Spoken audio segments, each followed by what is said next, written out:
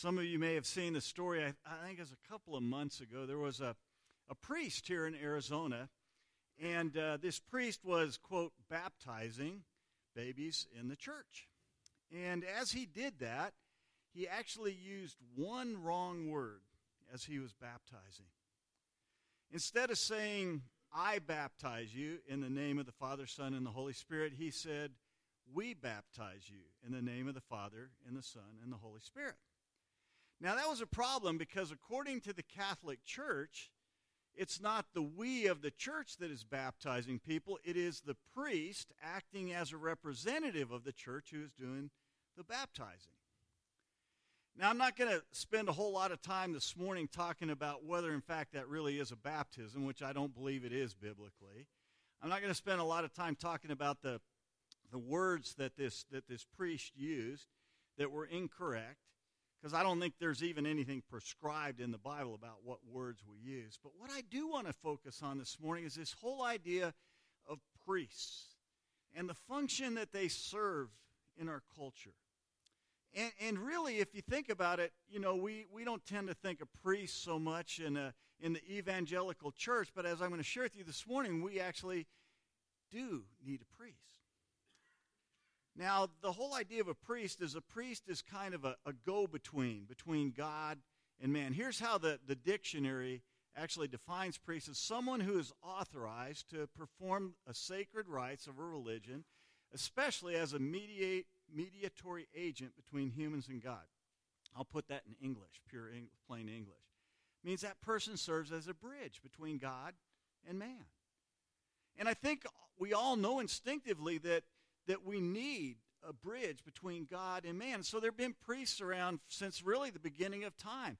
If you read in the book of Genesis, even before God comes along and appoints Aaron and his descendants as priests, there are priests in the cultures that are all around there.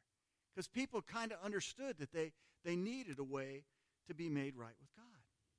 So I want to ask you a question as I begin this morning. And a lot of times I just want you to kind of answer with the first thing that comes to your mind. But this morning I'm going to actually ask you to think about this for a moment. Because the answer might not be quite as apparent as you think. So here's the question. Do you need a priest? Do you need a priest? Now, depending on what you think about the priest and their function and stuff, you might answer that in different ways. But the passage that we're going to look at this morning is going to demonstrate to us what the answer to that question is.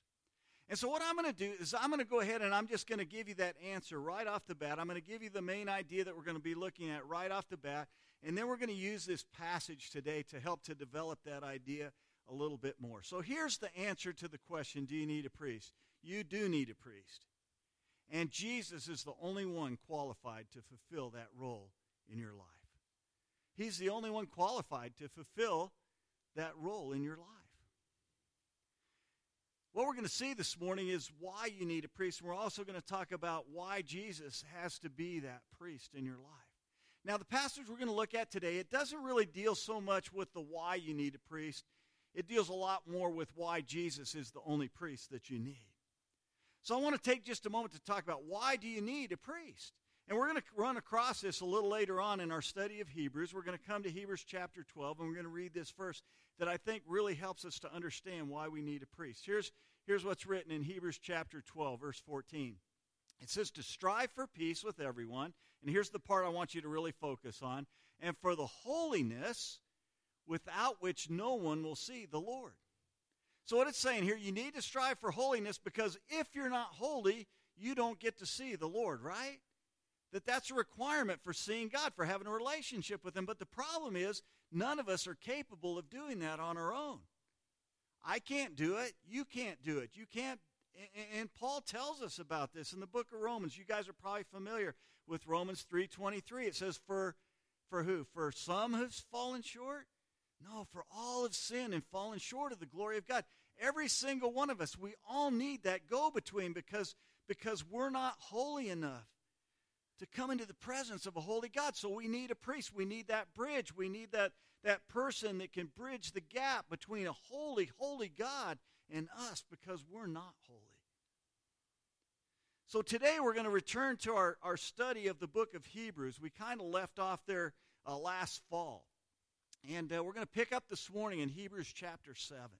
But since it's been a little bit since we've spent our time in the book of Hebrews, let me give you a little background, kind of remind you of where we've come up to so far in our study of the book of Hebrews. We don't know who the author is for sure. There's a lot of speculation on that, but we just don't know because the author isn't identified in the letter. But we can be pretty sure about the audience, and we can be pretty sure about the purpose of the letter by just reading the letter itself. And what we find is whoever the author is here, he's writing to a group of Jewish Christians, probably in a local assembly somewhere, and these Jewish Christians are being persecuted, and they're thinking, it would be a whole lot easier if we just went back to our Jewish religion, because in our culture, the Jews aren't persecuted to the same degree that Christians are. And so he's writing this letter to demonstrate to them why it is that they don't want to do that. And the point he's making is that the reason they don't want to do that is because Jesus is greater than. That's why we're calling this sermon series Greater Than. He's greater than anything or anyone. So why would you want to go back to something that's inferior? He's already talked about how Jesus is greater than the angels. Jesus is greater than Moses. Jesus is greater than the high priest and the whole Jewish system of sacrifices that existed. So he's saying, why would you want to go back to that? And then he gets to Hebrews chapter 4, and he describes how Jesus is our great high priest. And he says the reason that Jesus is our great high priest is because as a human, just like us, he experienced every single thing that we go through, every single temptation, and yet he was without sin. And then he comes to chapter 5 as he's continuing to talk about how Jesus is our great high priest, and he begins to compare Jesus with this guy named Melchizedek. Perhaps you remember this last October when we looked at this. We got to the end of chapter 5, and we read this verse. As the writer of Hebrews is actually quoting from Psalm 110, he says, as he says also in another place, you are a priest forever after the order of Melchizedek. And then a couple verses later in verse 9, he continues like this. And being made perfect, talking about Jesus, he became the source of eternal salvation to all who obey him, being designated by God a high priest after the order of Melchizedek. Now, I told you when we looked at that passage a while back that we were going to come back and talk more about Melchizedek. We didn't talk a whole lot about him back then. So today, that's what we're going to do, and we're going to do that as we look at Hebrews chapter 7. It's really interesting that after that passage we just looked at in chapter 5, there's what we call like a big parenthesis in Hebrews. And the author kind of takes a side trail, and he goes off and he reminds them that they need to be growing in their faith so that they don't fall away from Jesus. And now he's going to return back to this idea of being a priest after the order of Melchizedek. And this is so important that it becomes really the central part of the whole book of Hebrews. It continues all the way through chapter 10. So if you have your Bibles, go ahead and follow along. I'm going to read this morning, beginning in verse 1. We're going to just look at the first 10 verses this morning. I love the name Melchizedek because when I write my sermon manuscript, I had to type that like 100 times this week. So I now know how to spell it, for one thing. For this Melchizedek, king of Salem, priest of the Most High God, met Abraham returning from the slaughter of the kings and blessed him. And to him Abraham apportioned a tenth part of everything. He is first, by translation of his name, King of Righteousness, and then he is also King of Salem, that is, King of Peace. He is without father or mother or genealogy, having neither beginning of days nor end of life, but resembling the Son of God, he continues a priest forever. See how great this man was, to whom Abraham the patriarch gave a tenth of the spoils. And those descendants of Levi who received the priestly office have a commandment in the law to take tithes from the people. That is, from their brothers, though these are also descended from Abraham. But this man, who does not have his descent from them, received tithes from Abraham and blessed him who had the promises. It is beyond dispute that the inferior is blessed by the superior. In the one case, tithes are received by mortal men, but in the other case, by one of whom is testified that he lives. One might even say that Levi himself, who receives tithes, paid tithes through Abraham, for he was still in the loins of his ancestor when Melchizedek met him. So this is a really interesting passage here, and we come across this guy named Melchizedek. And other than here in Hebrews, he's only mentioned in 2 places in the Scripture. Really pretty short accounts if you think about it, and yet he's one of the most important people we see in the Bible in many respects. The first time he's mentioned is back in Genesis chapter 14. Abraham goes, his nephew Lot has been taken captive, and so he goes and he defeats these 4 other kings, and then he meets up with this guy named Melchizedek. So here's what it says in Genesis chapter 14. I'm just going to read the passage without much commentary. We're going to come back to some parts of it later that are important. It says, after his return from the defeat of Chedorlaomer and the kings who were with him, the king of Sodom went out to meet him at the valley of Shaveh, that is the king's valley. And Melchizedek, king of Salem, brought out bread and wine. He was priest of God Most High. And he blessed him, and he said, Blessed be Abraham by God Most High, possessor of heaven and earth. And blessed be God Most High, who has delivered your enemies into your hand.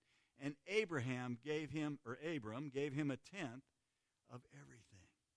The other place he's mentioned is one verse in Psalm 110. Psalm 110, verse 4. It's the verse that we saw quoted earlier in Hebrews chapter 5. The Lord has sworn and will not change his mind. You are a priest forever after the order of Melchizedek. That's a messianic psalm. It's pointing ahead to Jesus. And he says that Jesus in that psalm is going to be a priest that's like Melchizedek. So what we find from both of these is that Melchizedek is what we call a type of Jesus. Let me explain what I mean by a type, because there's several types throughout the Scriptures. A type just means a person or an object or an event or thing in the Old Testament that foreshadows something else that's going to come in the New Testament. And there's all kinds of these types throughout the Bible. Probably the one that's most clear is the one that Paul lays out for us in the book of Romans, because he tells us specifically that Adam is a type of Jesus. Here's what it says in Romans chapter 5. Yet death reigned from Adam to Moses, even over those whose sinning was not like the transgression of Adam. And here's the important part, who was a type of the one who is to come. He's a picture of Jesus who is to come.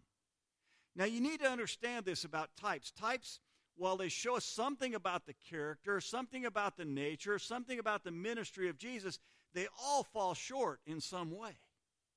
And that's true with Melchizedek, because here's the argument that the writer of Hebrews is going to make. He's going to say that this priest Melchizedek was far superior to any of the Israelite priests, and he's going to use that to prove that Jesus is even superior. And we all know Jesus is far superior to Melchizedek. But he's going to use that argument. So even though he's a type, he falls short of Jesus. And every single type we see of Jesus is going to fall short in some way, because nobody else is Jesus, right? So what I want to do is to use this passage to show us 5 reasons why Melchizedek is superior to the Jewish priests, and therefore why Jesus is the superior high priest, the only priest that we need. So here's the first thing about his priesthood that makes him superior. The priesthood is universal. It's universal. The priests who ministered to Israel, they ministered to Israel, the Aaronic priests that God sets up when he appoints Aaron to be a priest. And they were to be priests over Israel. And there was something else here that's going on here. It says in Genesis chapter 14, the name that Melchizedek is known by is really important. It says that he was priest of God Most High. That's a really important phrase there. Because all throughout the Old Testament, most of the time, when it's talking about God, it uses the Hebrew word Yahweh. And in your English Bibles, that is almost always translated Lord in all capitals. You'll notice in your Old Testament, sometimes the word Lord has a capital L and then lowercase, the rest of the letters. When they're all uppercase, that's usually the word Yahweh. And that was a word to describe God's covenantal relationship with Israel. It's how he related to Israel. But here, when it talks about Melchizedek, both back in Genesis and again here in Hebrews, it calls him the priest of the God Most High, or the Most High God. And it uses the word El Elyon there, the Hebrew. And the reason that's significant is because that's the universal God. It's a God who transcends all the national distinctions. He's a God not only of the Jews, but of the Gentiles as well. And what he's saying here is that Melchizedek was superior because he was not just a priest over Israel, he was a priest over all the nations of the earth. And Jesus is also superior because he's not just the God of the Jews, he's the God of the Gentiles. He's the Savior of the Jews and the Savior of the Gentiles. Even though the Jews hated the Gentiles, what he's saying to him here, Jesus is superior because he not only saves you, he saves the Gentiles as well. The second reason we see here that the priesthood of Jesus is superior is that his priesthood is royal. 4 times in this passage, Melchizedek is called a king. So he's a king and a priest, and that idea was totally foreign to the idea of the Jewish priest. You never had a Jewish priest who was also a king, right? Never happened because the roles were separated. As a matter of fact, the Jewish priests were actually subject, when it came to civil matters, to the kings. That's why when they want to crucify Jesus, the religious leaders, the Jewish leaders, they can't do that. They have to go to the Roman government because they were subject to that. But what we find is that in Jesus, we have both a king and a priest together. And the prophet Zechariah actually prophesied about that. Here's what we find in Zechariah chapter 6. It says, "It is he who shall build the temple of the Lord, shall bear the royal honor, and shall sit and rule on the throne." He's going to be a king. "And there shall be a priest," there's the priest on the throne, "and the council of peace shall be between them both." And what we don't see here is that what that prophecy is really pointing to is the fact that there's one person that holds both of those roles, that Jesus is both priest and king. Now, his kingdom right now is a spiritual kingdom. But one day, Jesus is going to return to this earth, and he's going to establish a physical kingdom as well. So Jesus is the only priest ever, other than Melchizedek, who's both priest and king. The third thing that we see here is that his priesthood is one of both righteousness and peace. Righteousness and peace. And we see this in the names of Melchizedek, or the titles that he had. The name Melchizedek, it's a compound word that in Hebrew consists of the word melech, which means king, and tzedek, which means righteousness. So literally his name means king of righteousness. He's also called the king of Salem. And Salem, it comes from the Hebrew word shalom, which means peace. Most of us know that. Probably Salem was probably the ancient name for the city of Jerusalem. But the idea here is you have a king who is a king of righteousness and a king of peace. And Jesus fulfills that role too. I ran across this verse this week. This is one of the most amazing verses I've seen for a while. It's a really cool verse. It comes from the Psalms, and it's from a messianic psalm. And here's what it says about Jesus.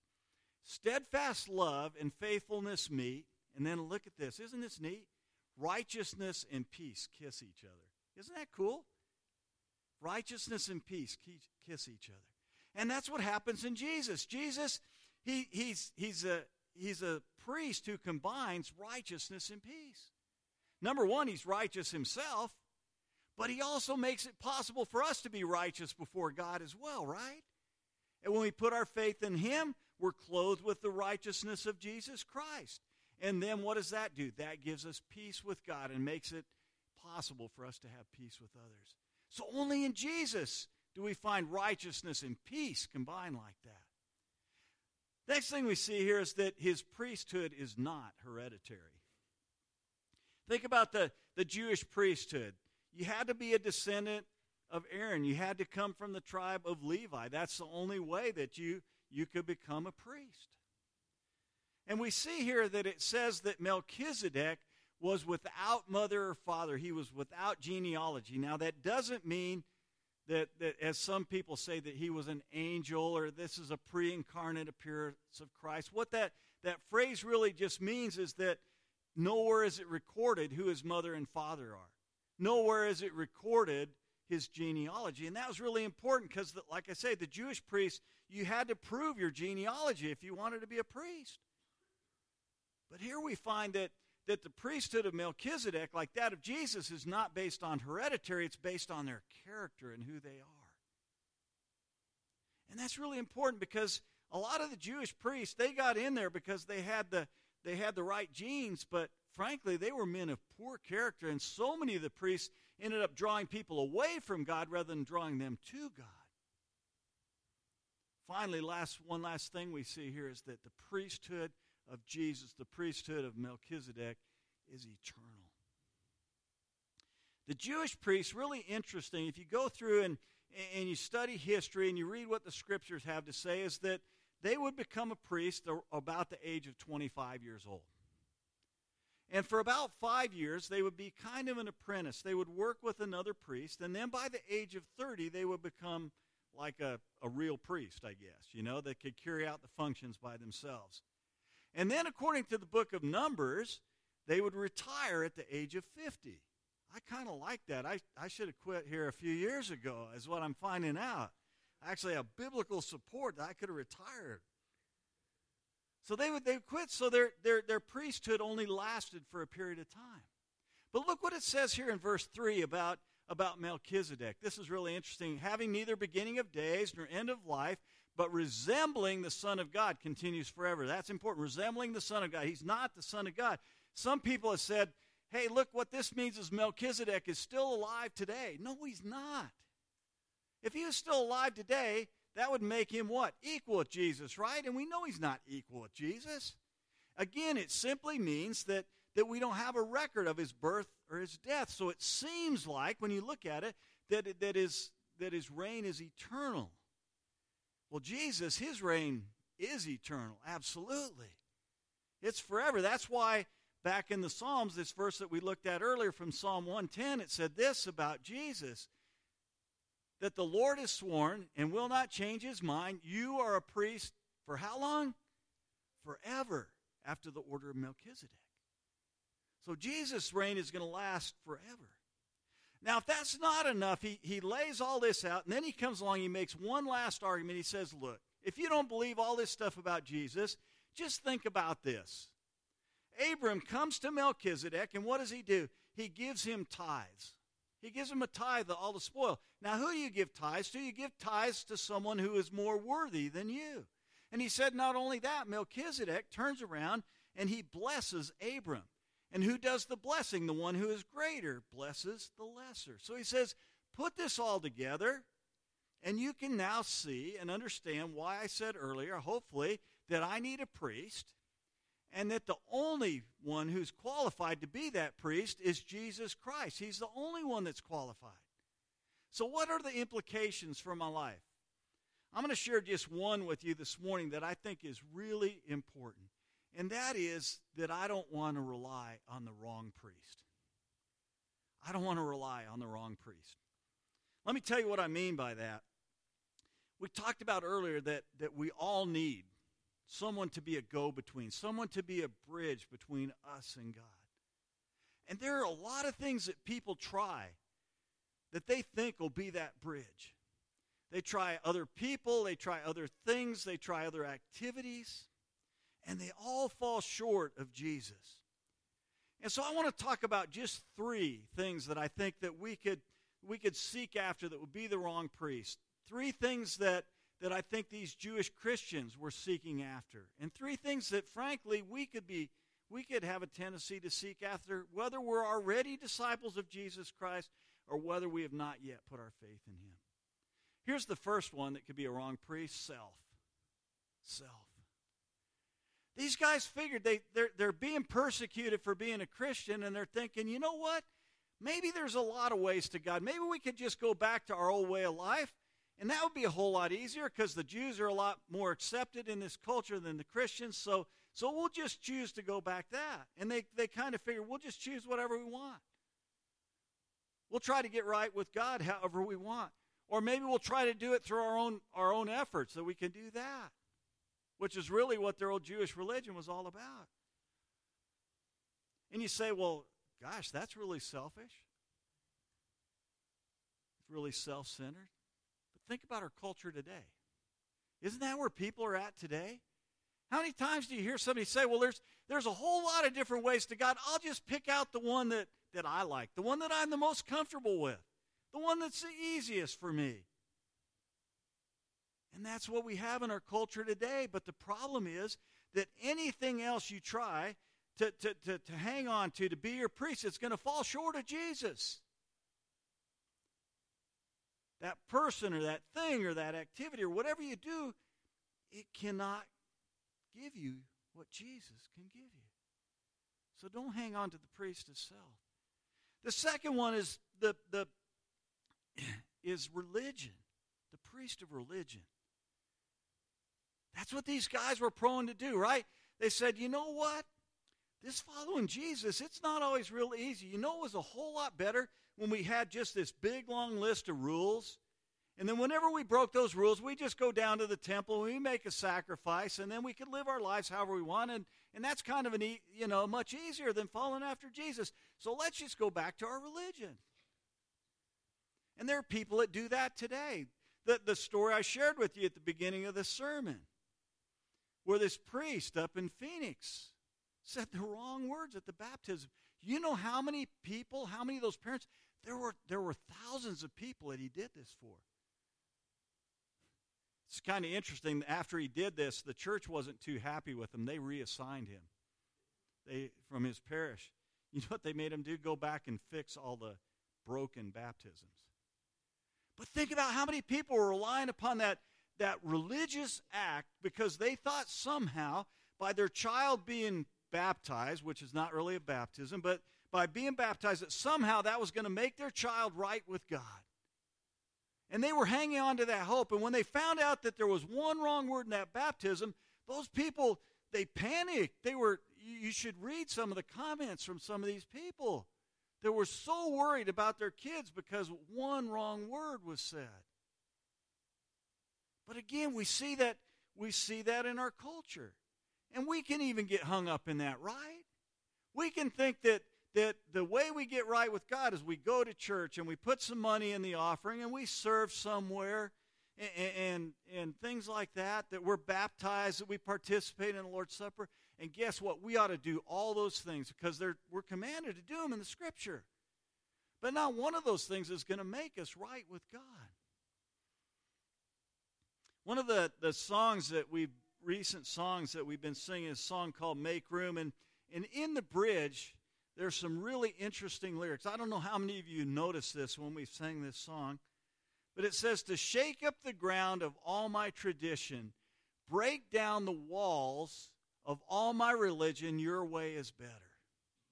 And the reason that we sing that is exactly for this reason, because it's so easy to get hung up on tradition. It's so easy to get hung up on these religious activities and these rituals that we're going through that we miss out on the way that is better, which is Jesus Christ. So we don't want to hang on to the priest of religion. Finally, one last one, the priest of heritage. That's what these guys were counting on. They're like, hey, you know what? We're descendants of Abraham, so we're all children of God. And we live in a world today. How many times do you hear someone say, well, we're all children of God? Like somehow by just being born that automatically you're okay with God. Sorry, but it doesn't work that way. Some people think that just because they grew up in a Christian home that they're okay with God. Or because they were baptized as an infant or whatever the thing might be. Some kind of heritage. But you know what? Somebody once said this, and I think it's so true, that God doesn't have any grandchildren. Think about that for a moment. God doesn't have, because each one of us have to individually make the decision to put our faith in Jesus Christ. And the way that we become children of God is not to be one of Abraham's descendants like all these Jewish Christians thought. John tells us exactly what we have to do to be a child of God. In John chapter 1, at the beginning of his gospel account, he writes this, but to all who did receive him, talking about Jesus, who believed in his name, he gave the right to become children of God. You want to become a child of God? Then what you have to do, you have to receive Jesus, you have to believe him. You have to put your faith in him and trust in him alone, not trust in your heritage, not trust in yourself, not trust in your religion, but to trust in Jesus Christ alone. So let me ask you once again, the same question that I asked you at the beginning of this message. Do you need a priest? I hope now you would answer that question, yes, I do, and that the priest that I need is Jesus Christ. So I want to encourage you this morning, whatever you need to do in your life to make sure that Jesus is your priest, will you take whatever action is needed to do that? If that means putting your faith in Jesus for the first time because you've never done that, some of you might need to do that. But for most of us who've already done that, what it really means is to make sure that in my day-to-day life that I'm not trusting in all those other false priests out there, but I'm entrusting in Jesus Christ in my life. Melchizedek is this interesting, shadowy figure. But I think he's one of the most important, I mentioned this earlier, one of the most important figures in the entire Bible in some ways. Because he's a reminder that we have great hope. Because we have a God that loves us so much that all the way back in the book of Genesis, he knew what his plan was for saving mankind through our great high priest, Jesus Christ. And that we can count on that, and that we can depend on that. And that we have a great high priest, Jesus, who is sitting at the right hand of God, interceding on our behalf because he loves us so very much. Let's pray. Father, thank you that Jesus is indeed our great high priest. Father, thank you that he made a way for us to have a relationship with you, that he's our bridge. And thank you that he's so much superior to anything or anyone else that we might try to hang on to. So my prayer for everyone today is that whatever it would take to make sure that Jesus is their great high priest, that they would do that today, whether that's putting their faith in Jesus for the first time or whether it's day to day, depending upon him in their lives, Father. Look forward to the work that you're going to do in our lives. Pray in Jesus' name. Amen. If there is